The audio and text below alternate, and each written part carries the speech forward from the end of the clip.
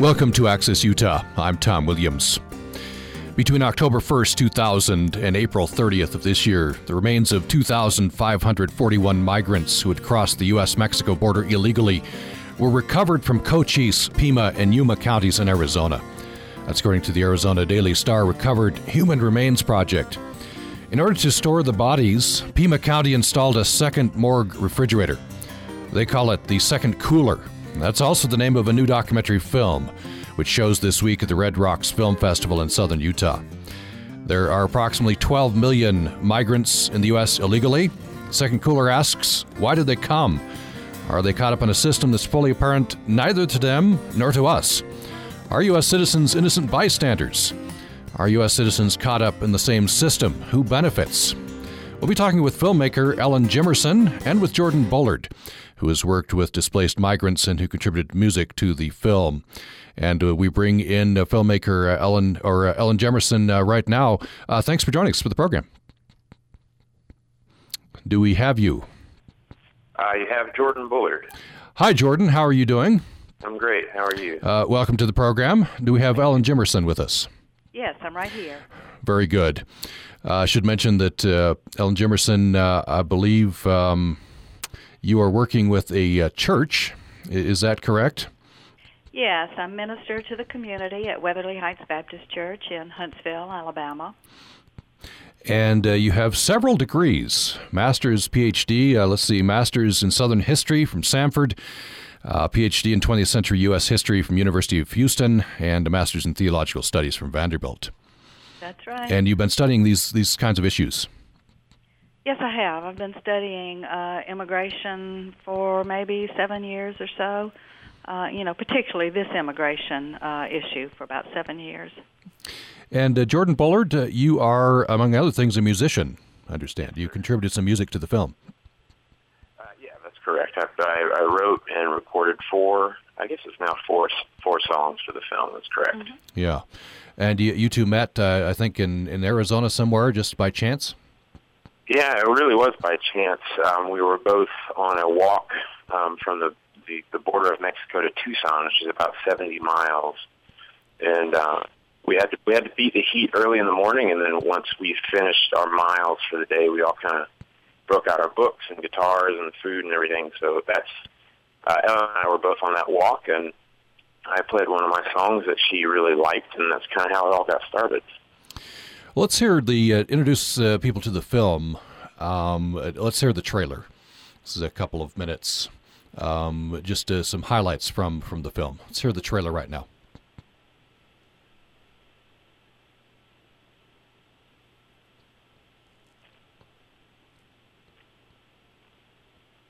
Why have millions of Latin Americans left their homes and families to make an illegal, expensive, dangerous, and sometimes deadly journey north? In a few moments, I will sign the North American Free Trade Act into law. The government understood at the time they signed it that they were signing away life rights for a large part of its rural population. It wasn't a surprise for the government leaders, and it wasn't a surprise for the peasantry.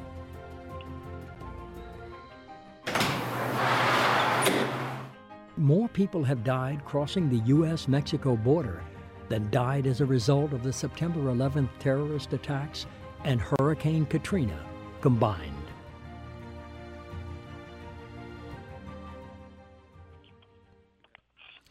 So this, Ellen Jimerson, the title of the film, this is pretty hard-hitting, and if you watch the film, you see the picture of this second morgue that had to be put up. There are a lot of people dying out there.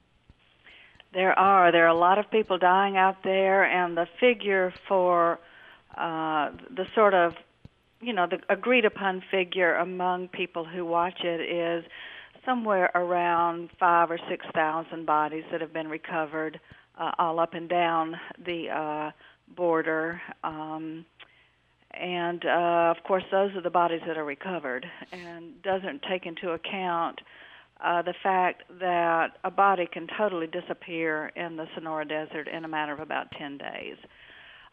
So it doesn't take into account the people whose bodies are never stumbled across. You have in the film some maps with red dots. A lot of dots in some of these areas near Tucson, near some other near places, and each red dot is a recovered remain, right? A person who died out there. Well, actually, each red dot can represent more than one person who died out there.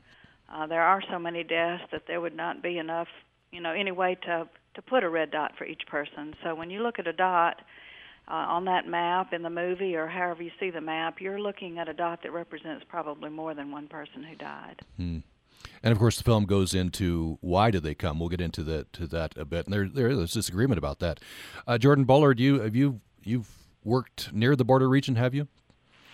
Yeah, that's correct. I worked in a small town in northern Sonora called Agua Prieta. I was the United States coordinator for a resource center for recently deported and displaced migrants.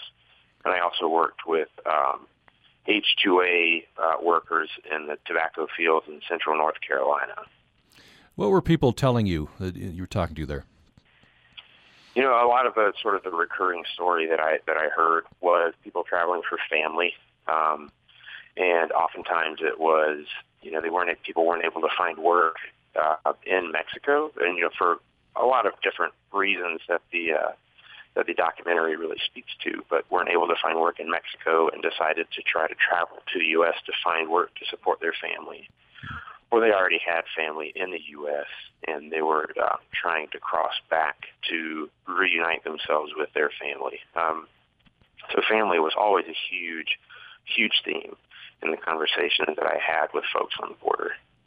Nolan Jimerson, you have some heartbreaking interviews. In this one lady I'm remembering, she's remembering the life they had back in Michoacan, and then I believe her husband had died, and so her life is altered now.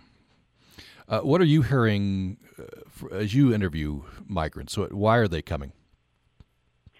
Well, as I talk to them, of course, they tell me sort of basic things, that there was no work, or they wanted to be with their family, but primarily that there was no work.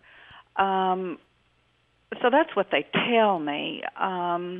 They also tell me how treacherous that crossing is, how dangerous, how humiliating, how expensive.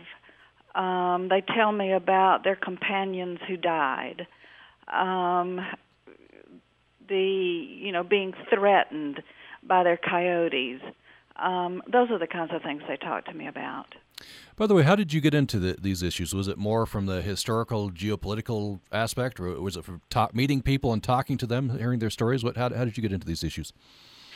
Well, actually, I got into it because I'm the child of civil rights activists in 1950s and 1960s in two of the worst places in the country for segregationist and racist sentiment, Albany, Georgia, and Birmingham, Alabama. So I kind of grew up on social justice.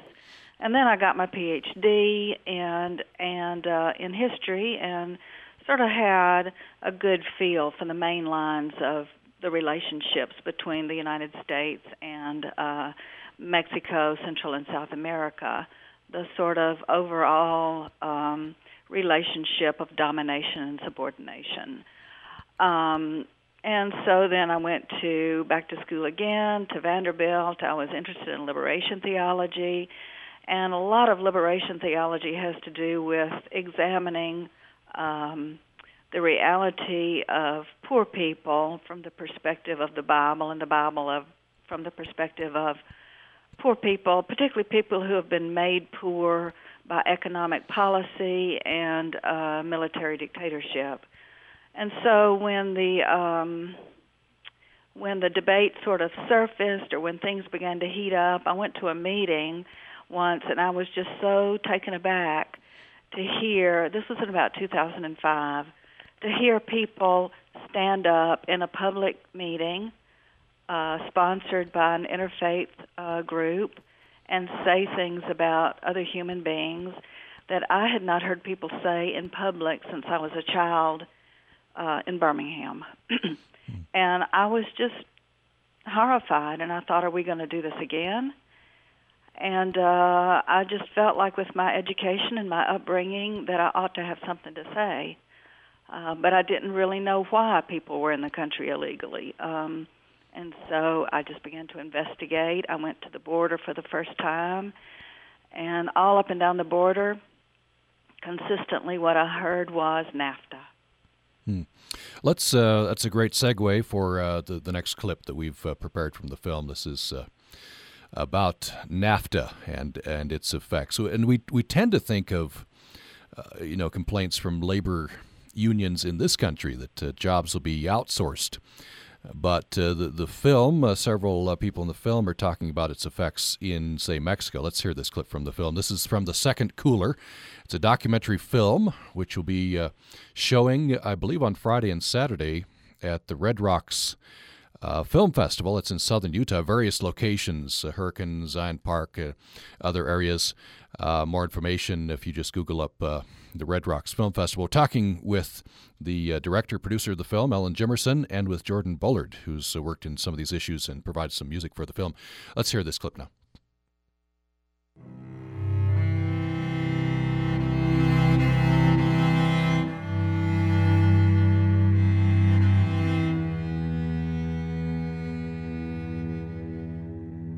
The government understood at the time they signed it that they were signing away life rights for a large part of its rural population. It wasn't a surprise for the government leaders, and it wasn't a surprise for the peasantry. What happened is that small farmers just got swept away. The people who are hungriest, the poorest, have least access to jobs, who no longer can sell the small subsistence crops that they've been raising, are those that are forced to migrate. They have no other alternative. The result is the same on both sides of the border, and that is that the elites benefit enormously. The folks who already have the educational opportunities and already have the wealth and already have the power, their wealth and power is enhanced dramatically, and the poor are the ones who are excluded, and the middle class is squeezed. We can't have our cake and eat it too. We can't have a global political economy that helps drive people from their homelands and then deny them the right to come to places where they're able to achieve the livelihoods that have been denied to them, in large part because of our actions. The only way we can do that is by being morally corrupt. And that's what the system of global apartheid is. It's morally corrupt.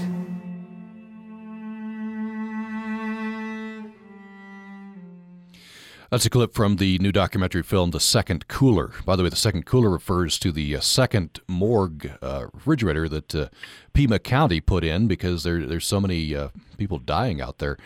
And we're talking with filmmaker Ellen Jimerson and with Jordan Bullard, who's worked in these issues and provided music for the film.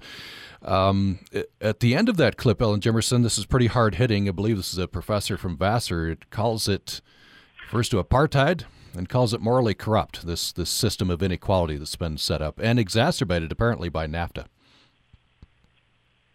Right. I mean, it is morally corrupt. It wasn't just exacerbated by NAFTA. I mean, it was. But the moral corruption comes in the fact that, as the movie points out, as Scott Whiteford says very clearly, they knew at the time they signed it, the presidents of the United States and Mexico and Canada's Prime Minister Brian Mulroney. I heard that all up and down the border, but of course I didn't want to put my name on that point of view until I researched it, so I read the North American Free Trade Agreement. And it's there in black and white. They knew they would be displacing smaller traditional farmers in particular, but also smaller business people, because what the free trade agreement is what makes it free is that the products like subsidized U.S. corn and beans, those industries no longer have to pay tariffs to transport their goods to Mexico, for example. So there's no way those small traditional farmers can compete with subsidized U.S. factory-produced corn, for example, when those people no longer have to pay tariffs. So it's in black and white. They knew they would be displacing people. That's why they militarized the border. And it's in black and white that the deaths of migrants was part and parcel of the southwestern border strategy. Again, I was not going to put my name on that point of view until I read it for myself, and I did. And they used the language of deterrence. The idea was that a limited number of people would die because of the militarization, the closing off of the urban areas, or attempting to close it off. A limited number would die, and word would go back to Mexican communities, and people would stop trying to cross. All of that is in writing. So, yes, it's morally corrupt is a very good way to describe it. And Joe Nevins calls it apartheid because we do have a very clear demarcation line. And the other thing that factors into that I get into in the movie is that the United States has two separate legal entry systems. One that is beneficial to Canadians and Western Europeans, and one that is less beneficial to impossible for poor people or indigenous people from Latin America, as well as most parts of Asia and Africa. Tell me about Article 27, something I learned about in the film. It's something internal to Mexico, which was instrumental in displacing many farmers. Right. Article 27 of the Mexican Constitution was the article that had been part of an era of reform, of land reform in Mexico, that provided subsidies to these small traditional farmers who often live on communally held lands and don't have title to that land. So Article 27 repealed or took away those subsidies, those benefits that they were giving the farmers to try to keep them on their lands and keep them able to survive in their traditional way of life. So Article 27 was not technically a part of NAFTA, but it is very much a part and parcel of the whole free trade, free market, economic liberalism package, which hit Mexico and Central America very hard, but which has also hit the United States hard, which is why, I wanted to have the sequence in there on how free trade has devastated the textile industry in Alabama. Jordan Bullard, you've talked with a lot of farmers, see the farm workers, people who are farmers back in Mexico. Is that the case? Yeah, I spoke with, in Mexico, I worked some with coffee farmers in southern Mexico, and I also worked with farm workers in central North Carolina. So I definitely got the, what life is like for people who are in that kind of work on both sides of the border. Tell me a little bit about it. Contrast those two. Well, I definitely, agree with Ellen that life as a subsistence farmer in Mexico just becomes more and more difficult. As big corporations in Mexico are able to afford corn that's grown in Iowa at a lower price or in a more efficient way now because of NAFTA than a subsistence corn farmer in, a place like Chiapas in southern Mexico. That therefore displaces subsistence farm workers. And the same can be said for coffee workers. After the end of the Cold War, during the Cold War, the United States was holding up a floor under coffee prices so that coffee-producing regions throughout the world wouldn't fall under the influence of communism. After the Cold War ended, that floor was removed and coffee prices plummeted. And people who made that decision in the United States didn't take into account what effect that would have on people's livelihoods, in Mexico and in Central America. And life as a farm worker in the United States in places like central North Carolina or southern Texas, the central coast of California. It's very, very difficult. And it's very difficult to keep farm owners accountable to both immigration laws and to law. To keep them accountable in all of this process, because there's so much red tape, there's so much inefficiency, and truth be told, these people are so deep into the shadows that so few people really know about them, and it makes life very difficult. We're going to take a brief break. We'll come back, of course, with Ellen Jimerson, who is the filmmaker. The film is The Second Cooler. It's playing at the Red Rocks Film Festival in southern Utah. You can just Google Red Rocks Film Festival for more information on that. And with Jordan Bullard, who's worked with displaced migrants, who contributed music to this film. You're welcome to join the conversation. By the way, following the break, we'll hear some comments on the other side of this political equation that are included in the film. We'll talk a little bit more about arguments on the other side of NAFTA as well, and get into telling some stories, some of these heartbreaking stories of migrants who died, family members of those who died. The Second Cooler, by the way, refers to the second morgue refrigerator that Pima County, Arizona had to put in because so many people are dying in that area. And Ellen Jimerson used that as the name for her documentary. More following the break. Waste not. Studies show leaking faucets and toilets account for as much as 14% of all indoor water use. That's 10 gallons per person per day. By replacing an old toilet with a new model, the typical household can save up to 21,000 gallons of water per year. Waste Not is made possible by the Logan City Public Works Water Conservation Department. Information at loganutah.org/publicworks. Programming on Utah Public Radio is made possible in part by our members and Crumb Brothers Artisan Bread at 300 South and 300 West in Logan.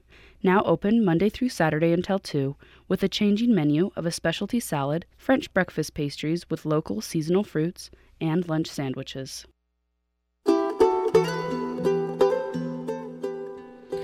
Thanks for listening to Access Utah. I'm Tom Williams. Between 2000 and this year, the remains of 2,541 migrants who had crossed the U.S.-Mexico border illegally were recovered from Cochise, Pima, and Yuma counties in Arizona. In order to store the bodies, Pima County installed a second morgue refrigerator, and they call it The Second Cooler. That's the name of a new documentary film, which is showing this week at Red Rocks Film Festival in southern Utah. There were approximately 12 million migrants in the U.S. Illegally. The Second Cooler asks, why do they come? Are they caught in a system that's fully apparent neither to them nor to us? Are U.S. citizens innocent bystanders? Are U.S. citizens caught up in the same system? And who benefits? That's a key question that the film asks. Who benefits? We'll get into that. We're talking with filmmaker Ellen Jimerson and with Jordan Bullard, who's worked with displaced migrants and who contributed music to the film. You're welcome to join this conversation. We'd love to get your comments.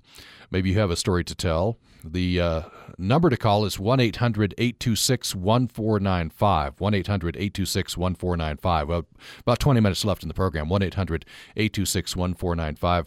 You can reach us by email to upraccess@gmail.com, upraccess@gmail.com. And you can join us on our Utah Public Radio Facebook page, where 3 people have liked our post on this subject: Vivian Baji, Ricky White, and Amber Garcia. So thank you for responding there. Let's hear another clip from the film. And Ellen Jimerson does include some opposing voices, you might call it, some people who are explaining the rationale for a strong border and for slowing down illegal immigration. This is the clip titled Immigration Law.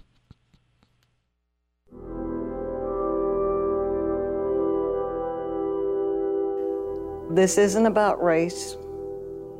This isn't about anybody's ethnic background. It is about the law. We are not against immigration. Our job is to stop terrorists and their weapons coming across our borders.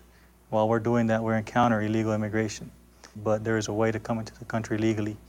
And if you're not doing that, it is our duty to stop you and make you do things right. For most Latin Americans and for all poor people and all indigenous people who live on communally held lands, there is no line to get into in order to enter the United States legally. America has two basic systems by which a person may cross its borders legally. One system is for Canadians, Western Europeans, and some Eastern Europeans. They may enter with only a passport. Another system is for Latin Americans, Africans, and most Asians. They must have a visa to enter the U.S. legally. Canada and Latin America are treated quite differently for immigration purposes. Canadians aren't even considered aliens. They're considered foreign nationals, so they can freely come back and forth from Canada to the United States. Como guatemaltecos, a veces, que ustedes saben que en muchos países son diferentes. People who don't own property and are very, very poor or live on communally held property, it is highly unlikely that they could show the strong enough ties to their home country in order to come. The number one reason that people are denied from coming to the United States is because of money. Porque nos hacen un estudio socioeconómico y... The question I get asked most is, why don't they come legally? They don't come legally because they can't. That's a passage from the movie The Second Cooler, which is showing at the Red Rocks Film Festival in southern Utah this week. We have with us filmmaker Ellen Jimerson and also Jordan Bullard. Ellen Jimerson, before we get into some of the opposing arguments, it's very interesting at the end. The biggest reason for denial of access is money. I wonder if you could expand on that. Yeah, and that's, as the clip showed, and by the way, that's Martin Sheen's voice. Yes, I neglected to say that. That's a good get, to get him as narrator. He very kindly provided the narration and did a spectacular job. And I also want to say that the score is an original score by Joe Harchenko, so just a shout out to him too. But yeah, that's one of the big problems, is that the system basically is rigged against poor and indigenous people from Mexico, just to kind of boil it down, because it does apply to Africa and Asia.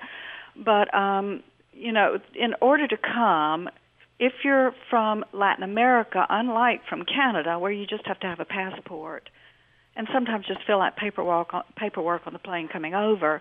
If you want to come from Mexico or Guatemala, you've got to fit into a box. And there are like 85 boxes that you could fit into. But the overriding all of that is that you have to demonstrate that you have strong ties to your home country. In other words, you have to demonstrate you will go home. And the way they decide that the U.S. government decides whether you have a strong tie to your home country is calculated by whether you have title to land, which at the outset makes it impossible for indigenous people who live on communally held lands to come to the country legally, to our country legally. It also discriminates at the outset because we're not talking about piddling amounts of money. We're talking about enough money that would disqualify somebody who wants to come so badly that they can sell a piece of land and their motorcycle and so forth and get together the $6,000 it takes for them to find a coyote that will bring them across, or a smuggler. So we're talking about large sums of money and title to property. And so if you cannot meet that requirement before you even have a line to get in, you're disqualified. If you can meet those requirements, then somebody has to come looking for you. And so that's where things like the guest worker program come in. And so when Jordan was talking about the displaced workers in North Carolina, he was talking about people, who came legally with a guest worker visa. But the employer goes looking for them and not the other way around. And quite often an employer will then go and look for someone with a particular profile, say a woman of a certain age. So, yeah, is the law the issue? It very much so is. I want to shoot you some arguments on the other side and have you respond to those. You feature a state senator, Beeson, this is, I guess, from Alabama in the film. Yeah.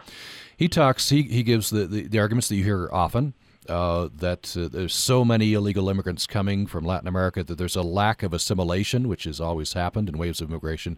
He's worried about that, a lack of people speaking English, adopting the culture, and so he wants smaller numbers so you can be better assimilated and therefore a stronger border. And I imagine you hear this a lot. I wonder if you could respond to that. Yeah, Senator Beeson is a sort of key figure in the anti-immigrant movement in Alabama. He's one of the sponsors of HB 56, or House Bill 56, which has widely been considered to be the harshest anti-immigrant law in the country. I am proud to say that I was one of the plaintiffs represented by the Southern Poverty Law Center in a lawsuit against Governor Bentley and others over the bill, and proud to say that the Southern Poverty Law Center was able to take out some of the worst parts of that bill. But Beeson is one of those people. He's easy to dismiss in one way because he's so reminiscent of George Wallace, sort of standing in the schoolhouse door, and saying segregation yesterday, segregation today, segregation tomorrow. And he does kind of appeal to that sort of racist mentality. On the other hand, I find him less easy to dismiss because he does talk about jobs in Alabama, and Alabama is a very poor state. But he kind of wants to have his cake and eat it too. He knows that I'm fixated on NAFTA and CAFTA and all that has done to really hurt farmers and small business people in Alabama. But he doesn't want to talk about free trade agreements. What he wants to talk about is these sort of easy-to-access arguments that basically have a sort of racist undertone to them. And he's getting away with it. What about jobs? As you look at this, and you interview some union guys in Alabama, are illegal migrants taking jobs away from the citizens? Well, I think that's the wrong way to phrase a very important question. And the question, the phrasing, are they taking jobs away? The problem is there are a limited number of jobs. And Alabama is an anti-union country. We're a right-to-work state, which means we make it very, very difficult for organized labor to represent workers effectively. And so you've got a system where now things like construction work and particularly farm labor, what is happening is that American workers will not agree to go out into fields and be sprayed with pesticides. But you get people, and it's almost as though there's a sense in Alabama and elsewhere that somehow working in tomato fields is inherently abusive, but that's the only way we can have a tomato. That was the argument used by the Cotton Kingdom, by the slaveocracy. Who will bring in our cotton if we don't have slaves? You can't get white people to do it, So we've kind of come back to that argument, and it's just a false argument. It's not that displaced workers are taking Alabamians' jobs. It's that the government, with free trade agreements and other policies, right-to-work laws, all of those things are taking jobs from Alabama workers, white and African-American workers. But there is a competition for jobs, so it's a very gray area, very complicated. It doesn't lend itself well to a rally with placards and that kind of thing. So in my opinion, the advocacy movement is not really grappling very well with this issue. And so it's just we continue to make the problem worse because we keep looking the other way while more free trade agreements are signed, while we don't deal with the fact that Alabama, for example, has an extremely regressive constitution that gives a lot of tax advantages to corporations, we're not dealing with the fact that Alabama has become other countries' cheap offshore labor source. And so these are things we need to be talking about in real terms and, sort of put the slogans and the mottos aside. And Tom, I'd like to speak to that a little bit too. When I was working in North Carolina with H-2A workers, legally farm owners have to try to offer those jobs to U.S. citizens first before they offer them to H-2A workers from places like, the southwest coast of Mexico. And in my entire time, the only U.S. citizens that I met while I was working with farm workers in North Carolina were people from Mexico and parts of Central America that became U.S. citizens through the Immigration Reform and Control Act that was signed into law by President Reagan. And I think another large sort of unmentioned item so far is the issue of cheap labor. And that's one of the biggest discrepancies between what the United States law says and what our economy says. Our economy says that we need cheap labor. Whether that is a moral thing or not, it's something that farmers need labor, restaurants need labor, we need people to build houses. But the way the system works now is that there's no way to keep farmers or, certain restaurant owners, big businesses accountable to treat these people the way they should be treated. And so that, I think, when we're talking about jobs and we're talking about labor, one, I think, as Ellen mentioned, most people aren't willing to do these jobs. But also the pay in most cases is very low compared to what a minimum wage job might pay. Even minimum wage is low.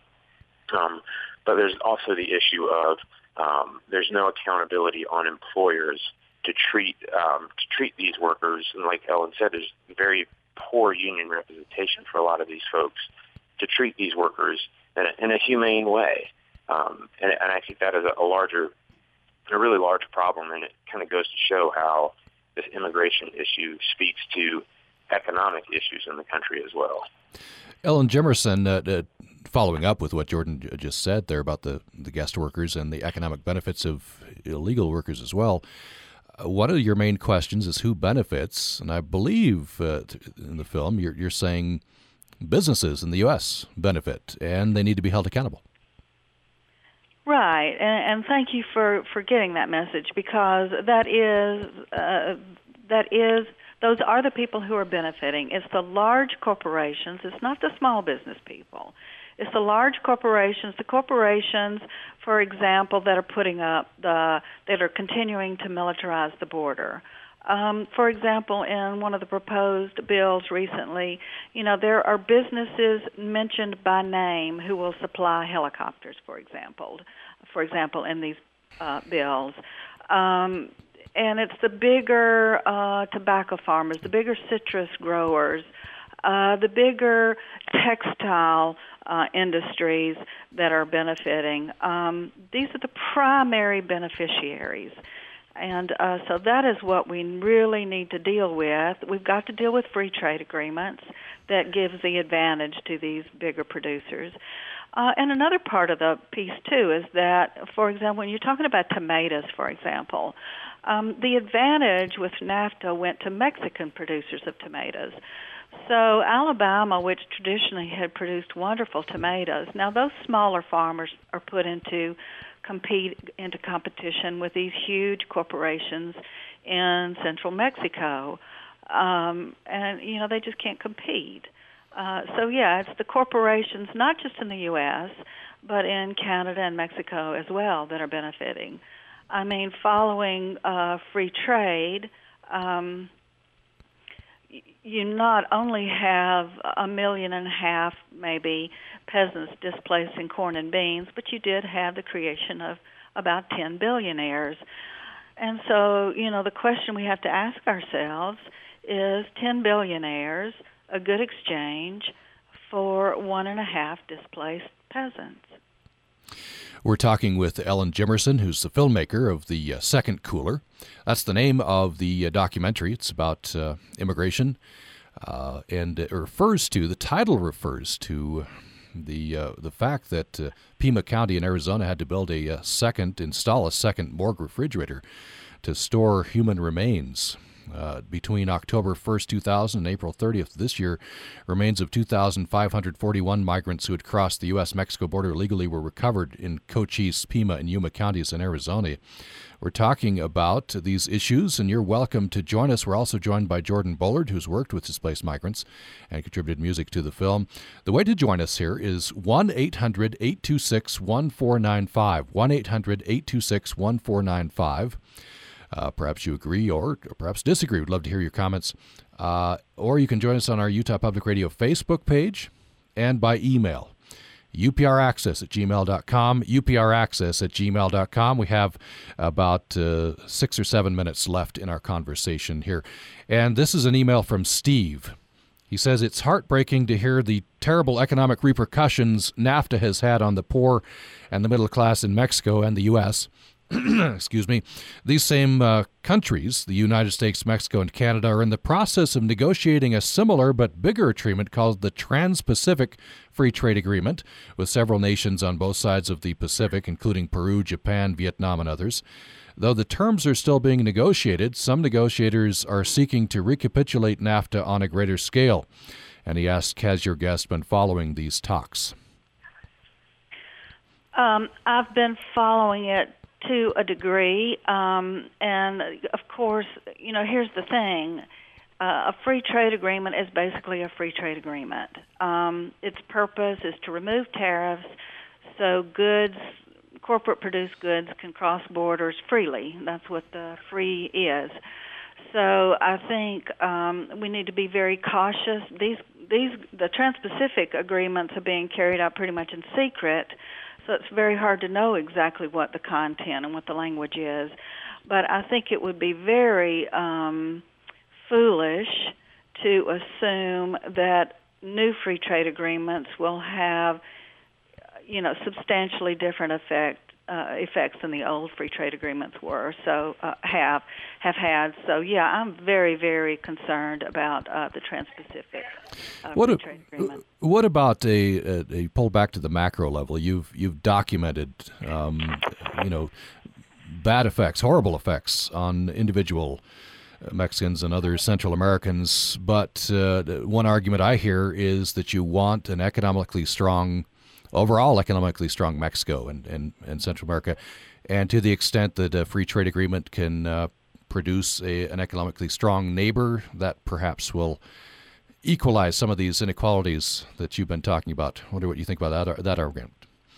Well, I hear that, but I just don't know where the argument comes from. For example, the Maquila zone that was created in the 1960s in northern Mexico was not NAFTA per se, but again is free market liberalism, and it's sold as a way to create jobs. But what is happening is that we've got policies that displace people from their lands, and then they go into an abusive, almost inherently abusive factory that provides them with a job, but is a job in which a pregnant woman has to stand on her feet all day long, a good exchange for having been forced off of her land to begin with. That, to me, doesn't even pass the smell test. Just have about 3 minutes left. I want to get maybe some final comments from each of you, starting with Jordan Bullard. People you've talked to and the discussion that we've had here, participation with the film, what do you think is the best way forward? I think the best way forward is a call to action. The film has a lot of really great information in it, and I think it's really upon ourselves. I mean, we all have some stake in this, whether we're, regardless of what side of this issue we're on, we can take these facts and we can decide what our priorities are. And, those priorities if those priorities are keeping families together and honoring and respecting the work that people do and where they come from, or whether it's, lining the coffers of big business and the military-industrial complex, we've got some decisions to make. And I think that this is a time for us, to have a call to action and to really propose these questions to the people who are in our governments, representatives, senators, all the way up to the top. Just have about a minute left to give you the last word, Ellen Jimerson. What's the takeaway here, do you think? The takeaway in 1 minute is I think we need to be very, very cautious about the comprehensive immigration reform packages coming out of Washington. I think they're a bad deal for migrants and domestic labor and for guest workers. I also want to, I know there are a number of women listening. One of the things that comprehensive immigration reform packages do not do is deal with the U.S. quota for deportations, which is 400,000 a year.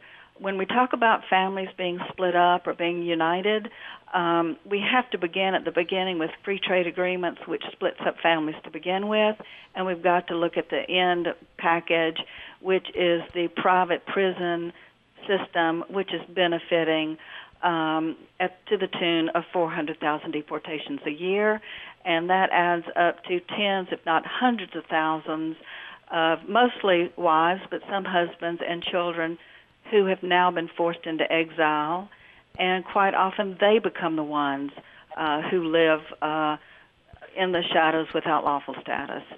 So we have got to halt deportations. We have got to deal with free trade agreements.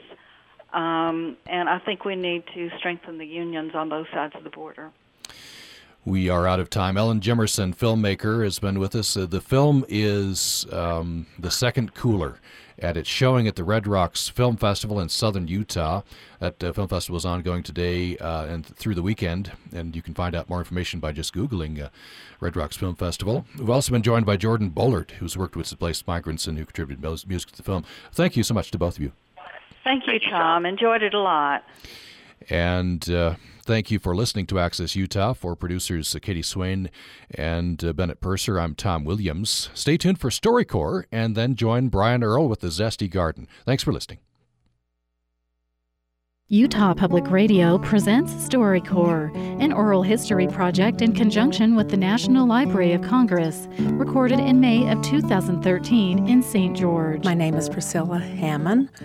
My name is Marlene Hammond, and we are talking about our lives growing up in the plural culture. My sister Marlene and I consider ourselves full sisters, but there's something interesting about us because while we share the same father, we both have different mothers. So we grew up having 5 mothers in our home, which was a very positive experience for us. Unlike so much that negativity that you hear about polygamy, our experience was totally different. We all had common goals. We all believed the same. And then at some point in the 1960s, late 60s, 70s, there were people who began to try to, in the community there, wanted to change things. They wanted to change some of the doctrine, some of the things that we believed. And there began to be a shift and a rift among the people that some people created. We were not willing to give up the principles and the things that we had been born and grown up with, and some of them went along with another way. And so that's the point where we decided we had to move out of Colorado City, at least not be part of that main body of people, because they had changed things. We were not willing to change. The people in Colorado City have come up under a different rule now, and that's when they established the FLDS, so we never were a part of the FLDS. And that's important to know that the people in Centennial Park have never been a part of the FLDS. The people in Centennial Park that we associate with are known as the work of Jesus Christ. And so today people equate polygamy with Warren Jeffs oftentimes, and it's just absolutely not the case. There are many, many, many thousands of polygamists who don't even know Warren Jeffs, have never had anything to do with Warren Jeffs. And we're some of them. I haven't had anything to do with Warren Jeffs in my lifetime. I knew of him, but I don't have a knowledge, a personal acquaintance with the man. one of the things that we have really struggled with is trying to define ourselves as who we are, what we are, and that we are not what everybody thinks polygamists are because of what's been in the media, which brings me to the Polygamy Summit in 2003. Because of all the negative media and everything out there, the attorneys general from Utah and Arizona decided they were going to get together and have a big meeting, and they invited law enforcement, even from Canada, I understand, and they were going to discuss the polygamy problem. I remember reading in the newspaper, and I was standing there at the kitchen counter reading that in the paper, and I thought, well, for crying out loud, this has gone beyond, you know. It just lit a fire in me, and I was to the point where I was so tired of people defining us without asking us what our lives were like. And it was like condemnation before investigation in my mind. And they had never come in to find out if we enjoyed our lives or not. And they were accusing me of being a victim. And we said, and I remember, go. Yeah. You said, you know what we should do? We should go down there. A whole bunch of us, plural wives, should go down there and sit on the front row of that summit. And we should just look those men in the eye and show them that we are not victims of this culture, that this has been a blessing in our lives. Well, and we choose to be here. But before the day was over, we had called enough women, and everybody had read the newspaper, and 100 women got together. 100 ladies who had not poked their head up out of the sand for how many years? For almost 50, for over 50 years, trying to protect our families. And we had finally said, okay, we are going to show up en masse, and we are going to say, we are not victims. We live plural marriage because it's a lifestyle choice that we have chosen. It has been good for us. We're not saying it's good for you, but it's good for us. It works for us, and we love it, and our children love it, and we want you to quit calling us victims. To be able to go down there and stand in front of those people and see the looks on their faces and the shock on their faces that women would file. The room was so small that all we could do was line the walls. We standing room only, and all of these plural wives were down there, and the feeling was wonderful. To go down there and to be able to speak and have some of the ladies were not afraid, and they stood up and spoke right out. One of the things that I think was important for me at that point was to be able to have a voice for my mothers who were beaten down by the law, for my father, for my family that were not able to speak and express themselves. And I say it is time to get rid of that law. It is. And so I would say to the world, please reconsider the old antique laws against our culture. And it's time. It's time to allow us to live our lives too. These interviews were recorded at StoryCorps, a national initiative to record and collect stories of everyday people. Excerpts were selected and produced by Utah Public Radio. Support for StoryCorps on Utah Public Radio comes from Dixie Regional Medical Center, located on 2 campuses in St. George, serving northwestern Arizona, southeastern Nevada, and southern Utah. Information at dixieregional.org. This is Utah Public Radio, KUSR HD1, 89.5 Logan, KUSK HD1, 88.5 Vernal, KUSL HD1, 89.3 Richfield, KUST HD1, 88.7 Moab, and KUSU FM HD1, 91.5 Logan.